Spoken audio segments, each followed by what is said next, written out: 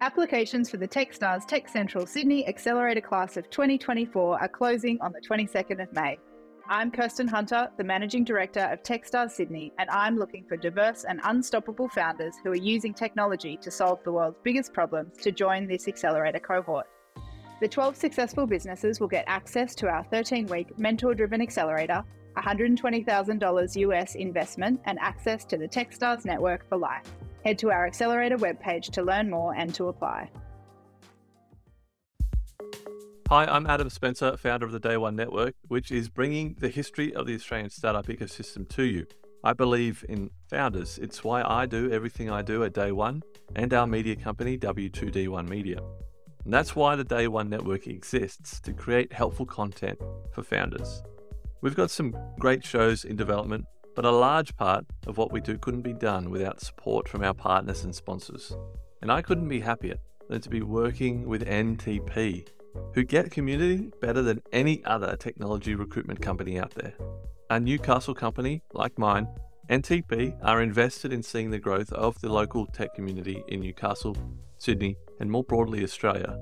So thank you, NTP, for helping us bring helpful content to founders and the startup community in Australia. Back to the interview.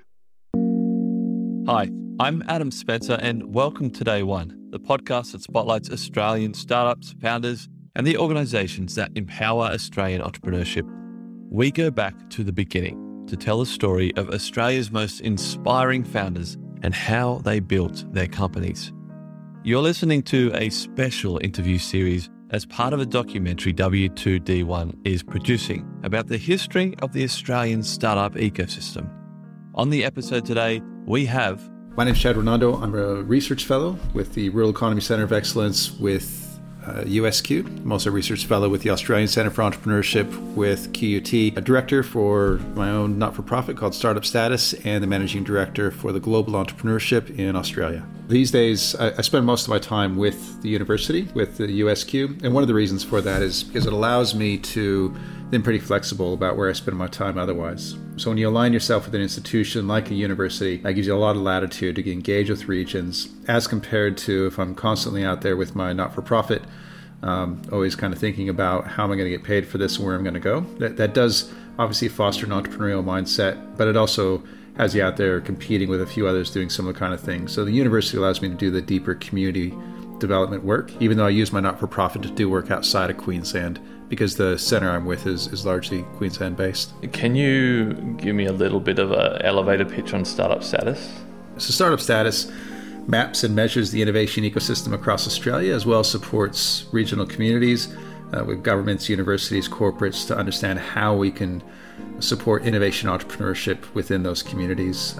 It's both doing the work within communities as well as providing a software platform to represent the innovation ecosystem in a region and provide some mapping expertise underneath.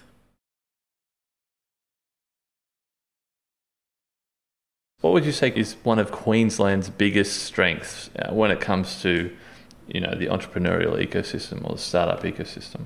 One of Queensland's strengths is inherent to what makes Queensland distinct. Out of all of the states and territories, it's one of the only ones and the largest ones that fits this criteria of having 50% of the GRP of the population and the business community outside of the main capital city. And when you have that, you have a large spread. It takes a lot to then support innovation entrepreneurship, which means every main center outside the region has its own innovation ecosystem, as compared to some of the other states, which may have like a 70-30 or even a 20-80 split from regions to capital cities. And so within Queensland, you pretty much go anywhere from Townsville to Goondiwindi to Toowoomba to even some emerging things just north of Cairns, up in Cooktown. You're seeing a lot of support for regional entrepreneurship, which you have definitely in other states and territories, but it's really prominent and diverse outside of Brisbane across Queensland. When did you first get involved in what I just call startup land? My exposure to startup land really started, I was running a digital agency at the time. We were doing all the online stuff for Domino's Pizza. We grew that to about 60 staff, but it was a typical agency type view. And we started seeing a few startups come along. You'd see a a 60 Minutes episode pop up with some 16-year-old making a lot of money from an Instagram app. And, we get like 5 or 6 phone calls the next day. Hey, I got an idea for an app. And so we started seeing a little bit of this. This was back in, say, like 07, 08, 2010s. And then just down the street from us, I saw this thing pop up called River City Labs that Steve Baxter was kicking off. And so I started going to a few of those meetups, poking around what's happening here, initially going to say, well, how can we get business out of this, out of our agency? And started seeing a bit of a difference between the agency model of, $1,000 a day to develop some software for large corporates versus what was happening in this startup scene of these rapid developments and kind of getting things out there quickly. And so really that started it. And then I started poking around, getting involved in things like Random Hacks of Kindness, and I was on the steering committee for that, getting involved in Impact Academy and the Startup Accelerator that Peter Ball just kicked off back then. And then started having some startup ideas for my own and pitching those around. And really that started getting me into it and raising a bit of awareness. When did River City Labs open? Back in 07? No, I think it was around 2012. So I started getting into the digital scene around 07, 2010. We started seeing some rumblings. And then around 2012, River City Labs kicked off. And I really think that started a bit of the vertical. Obviously, there's heaps of stuff happening within innovation, within new businesses, before what we affectionately refer to as the ecosystem of co-working spaces, innovation hubs. Do you have any unpopular opinions about the ecosystem? Absolutely. So I see myself as outside of the ecosystem. Like my roles, you could see as being as in the ecosystem as you can think. I ran what I believe is the first fully owned and operated innovation hub by a local government, Fire Station 101 in Ipswich. And when I was doing that, I thought, man, this is the model that every local government needs to support it. But after about 12 months, I started looking around thinking, I don't think we're doing what we think we're doing. As I stood up there, essentially preaching the gospel of innovation, but then I started realizing there was people that weren't taking advantage of it. And in fact, we were leaving certain people behind.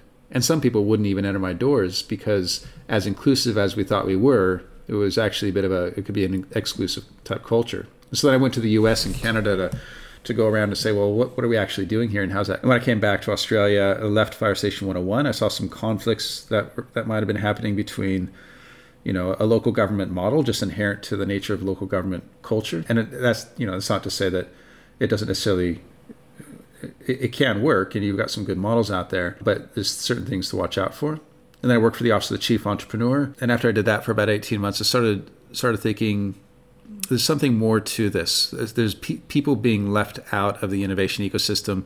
And also there can be a lot of stuff like innovation theater. And I also am concerned about what I refer to as the ecosystem versus the ecosystem. And a lot of the activity in the innovation ecosystem seems to feed off of individual ego and celebration of the individual, what we refer to as the idolatry of the innovators, as compared to a lot of people that are doing exceptional innovative work, especially in regional communities, that won't take the limelight. They won't get on stage, but I would rate them as 10 times the entrepreneur from a lot of the things that you might see developing a pretty schmick pitch deck. What are some of the biggest gaps that you see within our ecosystem? I would ask the question, who owns the ecosystem? Who's accountable and responsible for the ecosystem? And in Australia, it's either all of us, which means none of us because there's no accountability, or it's maybe one or two particular people which aren't necessarily legitimized, funded, or supported. In the US and in other economies, you have either this notion of the recycled entrepreneur. And the interesting thing about the recycled entrepreneur, which quite often they go out, they exit, you refer quite often to the Twitter mafia back in the day that left and reinvested. And we might start seeing some of that, the engineers that leave Atlassian or Canva, who will then produce some people who maybe go through a few successful liquidation events in organizations, and then they have the funds to reinvest. The challenge is you need a quantity of those people exiting because only a percentage of them will be at a stage in life where they want to give back. Because doing this stuff is hard. Like I've gone through a couple of businesses and I didn't have that event. I had an 80-person, 10 million a year manufacturing company that went bankrupt in the US, and our 60-person digital firm never got to that liquidation event here in Australia. But growing those to that point, it takes a toll. And even Steve Baxter will say, This is a young person's gig. We need to invest in the young people that are at that stage who can have the energy and the drive, because when you get a certain point in life, you're like, well, maybe I want to reinvest, or I want to take it easy, or you want to cash out for a lot of people. And so this myth of every entrepreneur that exits will then give back and build the ecosystem isn't true. It's only a certain percentage. So we just need quantity in order to do that.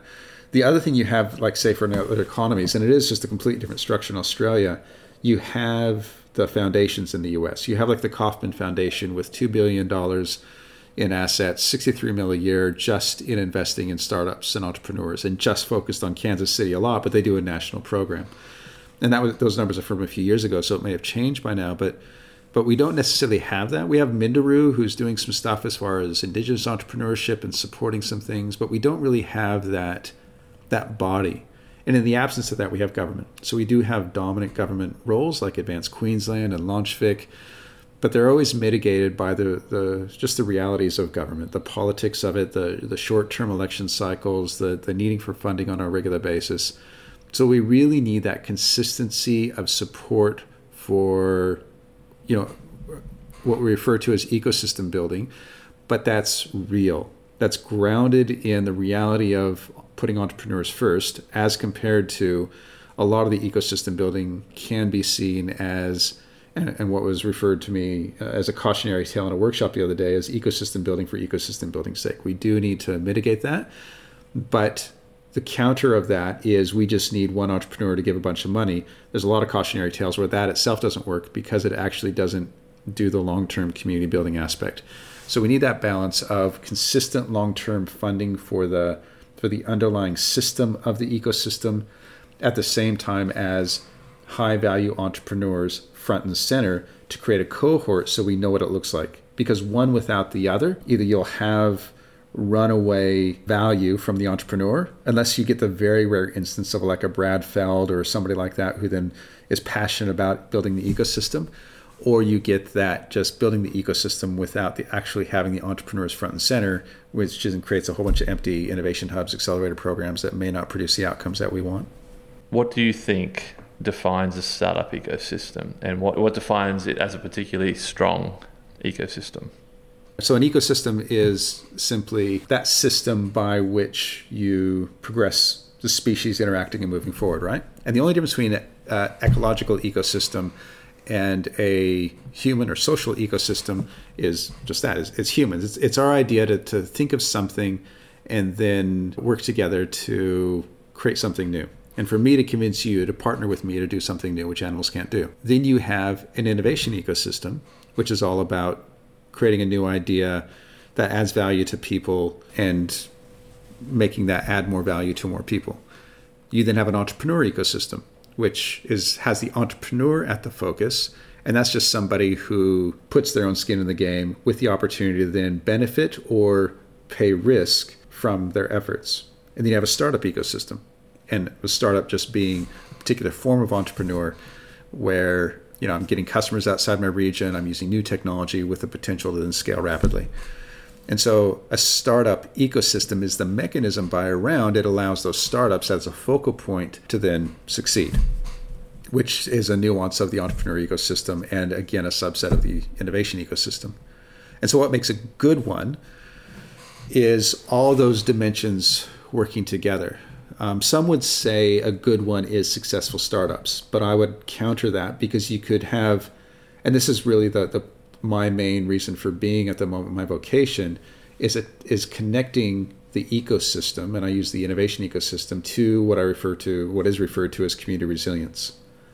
And resilience is conceptualized based on economic, individual, social, infrastructure, environmental, and institutional, or the leadership mechanisms and the management mechanisms and affectionately the institutions of a region.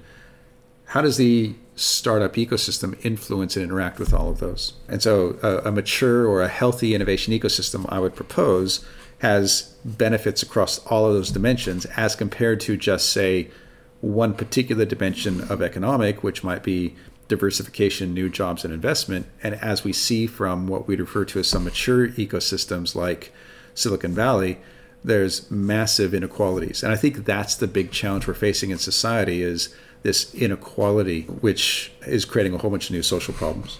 What is the best startup ecosystem you've ever observed? And what made it so good? The best startup ecosystem, it's a hard one because I don't know everything about it, and I respect that you don't have to know everything of everything in order to assess something.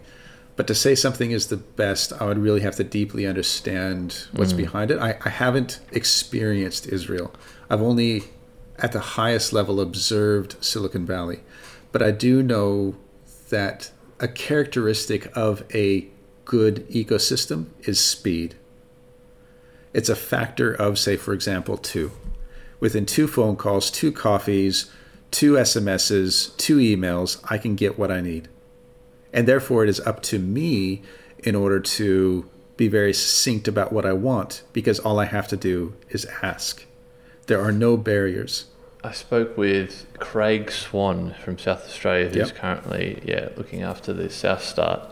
And he said, that about Adelaide, how it's only 2 degrees of separation, and it's very easy to get in touch with the right person. But because of the Australian culture, where we've got it really easy down here. These are his I'm paraphrasing, but this is his words. We've got it really easy. We don't really feel pressured to move on things. We don't really feel pressured to move fast.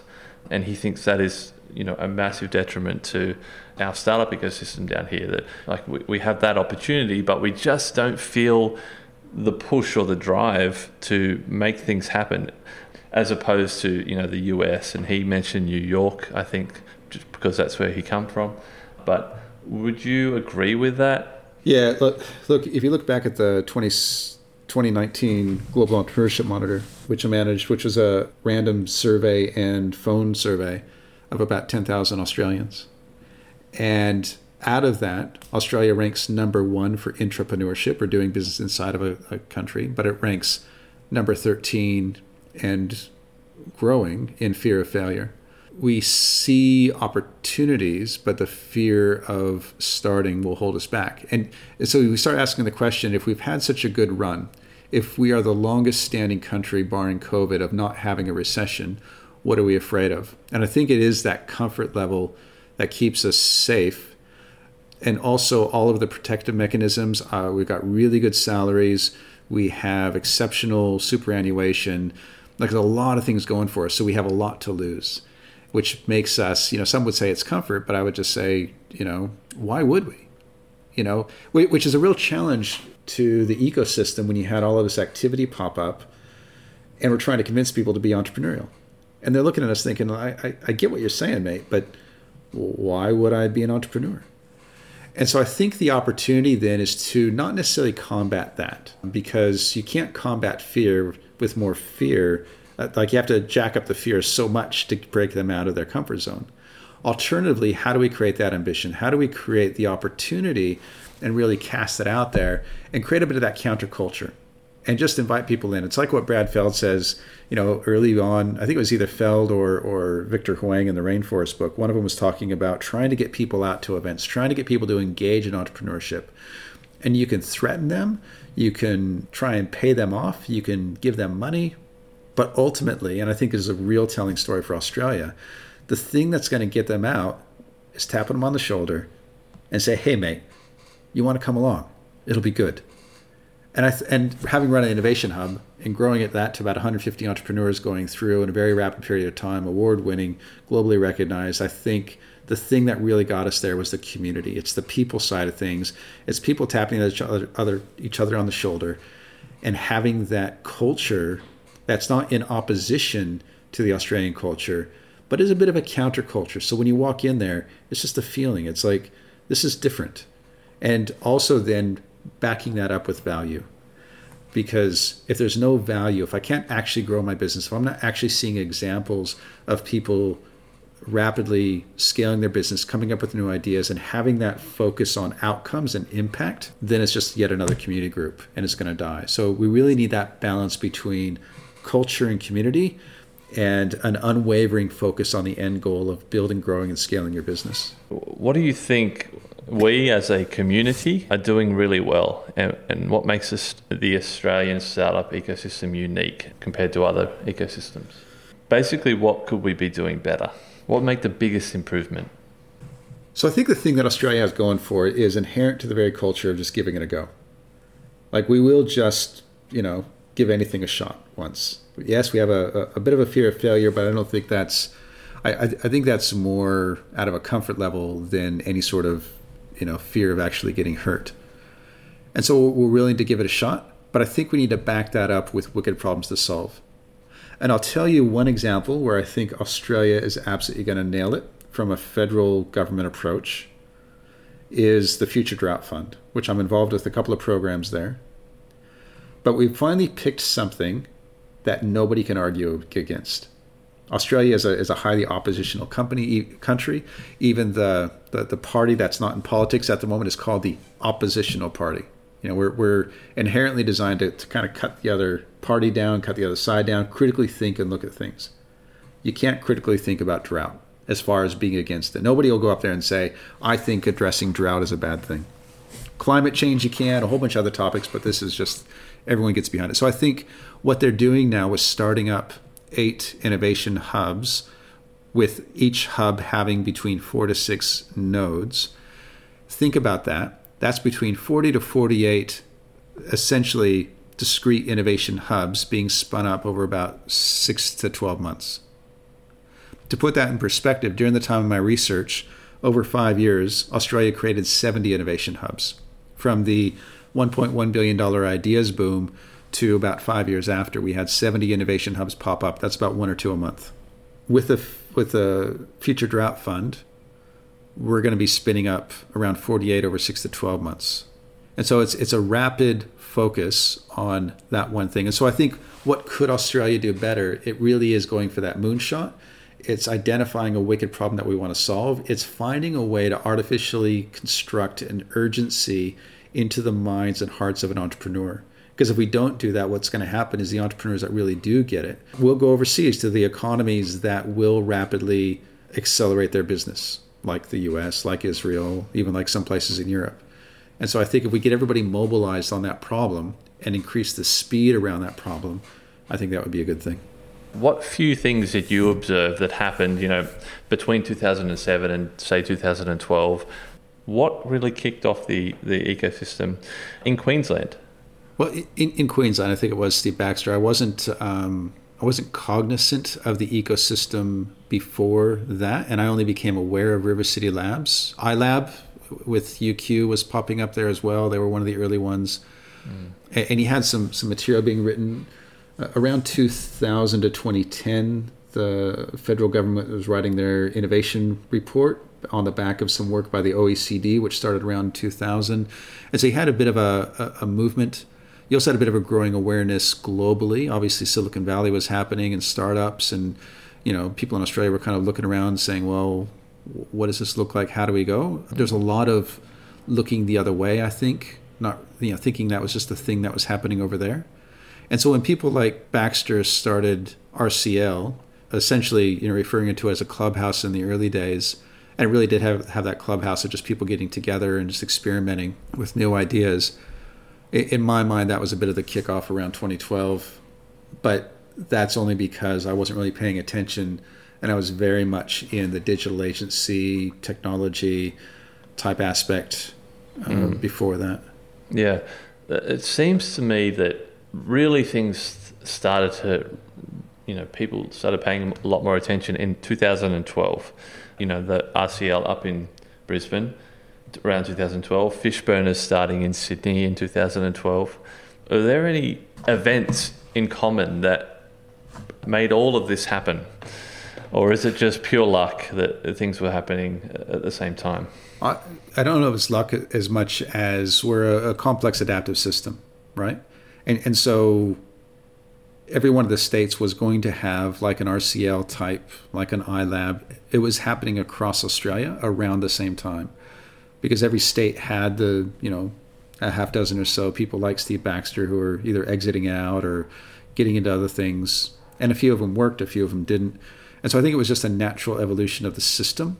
I can't point and that's just maybe because I didn't know what it was.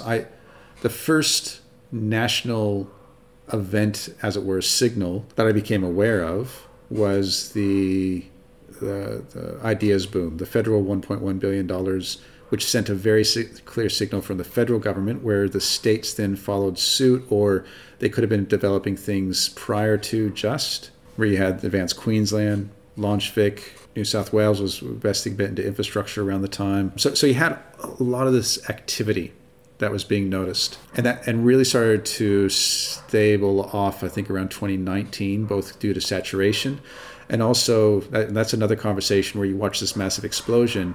You got the first round of funding, but potentially because they weren't able to measure the impact, we then didn't get re-UPA funding, and then people are saying, well, what did we actually do with that stuff anyways? And so I think there was a lot of activity, but then it kind of, we're heading, I think, into the second or third phase and getting a bit of maturity in the system.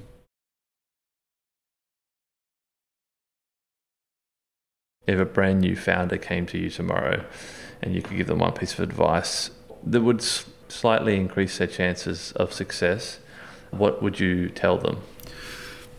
Add value and don't be a dill. I think that's the shortest answer I've ever had. It really does come down to that. If you're adding value, you're going to find revenue, or whatever equates to revenue in your world. If you're a social enterprise, then you're going to get funding from grants. And look, don't be a dill. Assume positive intent with everybody you meet. Trust and be trusted. It's what Victor Wang refers to in the rules of the rainforest. Give back. Don't take it personally when you fail. Yeah, it's just those two sides of it. And people lose sight of those two things. They get hung up on product. They get hung up on getting this particular customer, or getting their pitch deck right. And those aren't. I'm not saying those aren't important, but no matter what you do, every single day, add value. And tomorrow, add more value than you added yesterday. If I was to open the floor up to you to just talk about anything that you want that is important that you think should go into this series, into this timeline of the Australian startup ecosystem, what is that? What do you think about all the time? What's keeping you awake, or just something you're really passionate about that you want to get on record? First, I would say we need to measure better. We need to understand what is the impact that we're having. How do we justify what we're doing as far as an ecosystem? I think it's a global challenge. You can get away with that if you have density and if you have, a lot of Zuckerbergs, a lot of Bezos, a lot of Musks kind of doing that. But the challenge with that is that if you're not measuring the overall impact for everyone, you are going to be leaving people behind. So I think we need to get better at measurement. Measurement isn't the only thing, and it's not going to drive, but we need to reserve funds. If we're going to be giving money to innovation hubs and co-working spaces and accelerator programs, we need to equip those programs with the capacity and capability to measure better. Because what we're doing is we're giving a whole bunch of money to people, and we say, you justify how you spent your time and how you measure the impact. And they get to the end of that funding cycle and they say, well, here's my 3 entrepreneurs I created. And the person says, well, that's not good enough. And they say, well, what would you like me to measure? They say, well, that's your job. And so it creates a bit of a challenging situation. So we need to measure better. The second thing is, the other area where I spend a lot of my time, is we need to develop better collaborative approaches to innovation. One of the things that we saw across Australia was a significant amount of money going to programs and initiatives, or even region-based development. Here's $1 million to be innovative for a region. And so they developed a whole bunch of programs, but they didn't learn how to work together to be innovative. Where if we invest in the underlying collaborative approaches, the innovation will come as a natural outcome. So we need to better develop collaborative approaches to create the community that will then produce the innovation.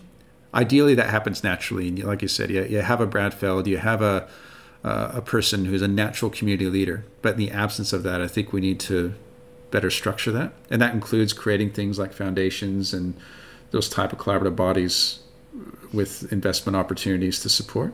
The third one then is what I see as a bit of I see it as the next movement. So if you look back through certain movements that we've had in community, so let's say, take for example, quality. And you had Deming, and you had total quality management and the Toyota principles. And there was this big movement towards how we do quality better. And all of a sudden we had quality managers, and we had all these opportunities pop up. And then we created ISO 9000 and all these standards. And we institutionalized it. And then we saw the same thing happen with the environment, where we saw, Al Gore and Inconvenient Truth and polar bears on ice caps. And then ISO 14000, and then we had CSR managers, and we institutionalized that, and environment seemingly gotten taken care of. And similar kind of thing with innovation and agile and principles around doing new types of things in startups. And then we see corporate innovation programs and corporate innovation managers, and we seem to institutionalize now innovation in an appropriate way. And I'm hoping that the next wave is around social impact and people and community. And what are we actually doing about the inequality that we're creating? And what are we doing about people that are being left out of all this new innovative activity we're creating? And so I'm hoping that the multifaceted approach to resilience, accounting for the social, individual, environmental, and infrastructure alongside the economic, that will take a holistic approach towards making an impact, I would hope would be the next wave. Just on that, developing a better collaborative approach and how this funding was injected in and people didn't learn how to work together. Do you think that is at all related to that whole ecosystem versus ecosystem, where everyone is just wanting a bigger piece of the pie rather than learning how to make pie factories or something like that? I think it depends on, whichever institution supports your ecosystem will inherently have issues. If it's corporate, they're after profit. If it's university, they're typically following grants or students. If it's government, they're after election cycles. And even philanthropy, even though it can be its own bureaucracy, it is quite often whatever that social impact is based on the mandate of what's created for. And venture capitalists just wants a return on their investment. And so it's understanding where that money is coming from. In Australia, we do have a propensity for government funding for these things, which then has inherent attachments to election cycles and political wills. And so what that means is if I have a significant amount of money invested in an innovation ecosystem by a government, the likelihood of any negative feedback coming through is pretty small. So I don't actually get the feedback on what's working, what's not. I can't fail.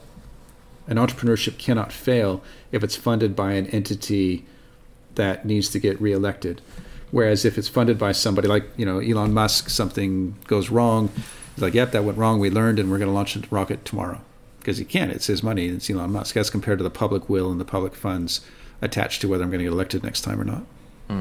What's an important question that I should ask everyone else that I haven't asked you today? The question I often ask when I go to regions is who does own the ecosystem? And I use the term own fairly loosely, but who's accountable for facilitating these conversations? It's fantastic that you're pulling everybody together and crowdsourcing some of this. But whose responsibility is it to drive the innovation ecosystem forward, to create the framework within Australia to support entrepreneurship? And I would say within Australia, we have an absence of a national approach. Everybody looks to government to step in for that. But I think we do need a new piece of infrastructure. We need additional species in the ecosystem, as it were, in order to create that. And so I would ask that question, who owns the ecosystem? Who's accountable for it? And that ownership is a facilitated, bottom-up, community-driven approach, but it does need to be driven by someone or something to equip entrepreneurs to help the system and the framework to help people build, grow, and scale their business. But I think the other thing we didn't cover off is that the state of maturity in the innovation ecosystem in Australia is such that back in 2012, 2015, it was all things to all people. River City Labs was for anyone starting a business. Fish burners, even Fire Station 101 when I started it, we didn't have our verticals per se. And then over the next subsequent years, you saw things double down into specific industries, into specific community groups, female entrepreneurship, indigenous entrepreneurship, into specific regions and getting out to the regions and into what we refer to as the peripheries. So what we have now in Australia is you have regions that are known for something. You have, from health and biomed down in Melbourne and some of the gaming sectors down there. You've got fintech out of New South Wales, a lot of ag tech out of Queensland. You got some space happening down in South Australia, as well as some satellites and some hydrogen up north in Darwin, Northern Territory. and of course resources over in WA, and of course all of them have smatterings of the other bits as well, but we're really getting to be known for something in the regions. And you also have dedicated programs for people that might have been missed out in the beginning, such as Indigenous or female entrepreneurship, or youth entrepreneurship, or mature aged. And so Dean is an example of that, where you had people that noticed the gap in all things to all people back in the day, and they said, we need something for my experience, which is absolutely appropriate. And what Les is doing with what I expect may be a world first as a national program to attract not just Indigenous entrepreneurs, but Indigenous investors. Because if you walk the logic through for what we typically try and do of Indigenous entrepreneurs, if that investment is still the establishment, then the value from the Indigenous entrepreneurs goes back out to the establishment and potentially to the white fellow and to traditional funding. And so we're still yet another extractive industry of the innovation ecosystem. And so by then creating investment within the Indigenous community, we're keeping that funds in there for them to reinvest in Indigenous perspective. And so I see a lot of value in that as well, of making sure that that's at the table.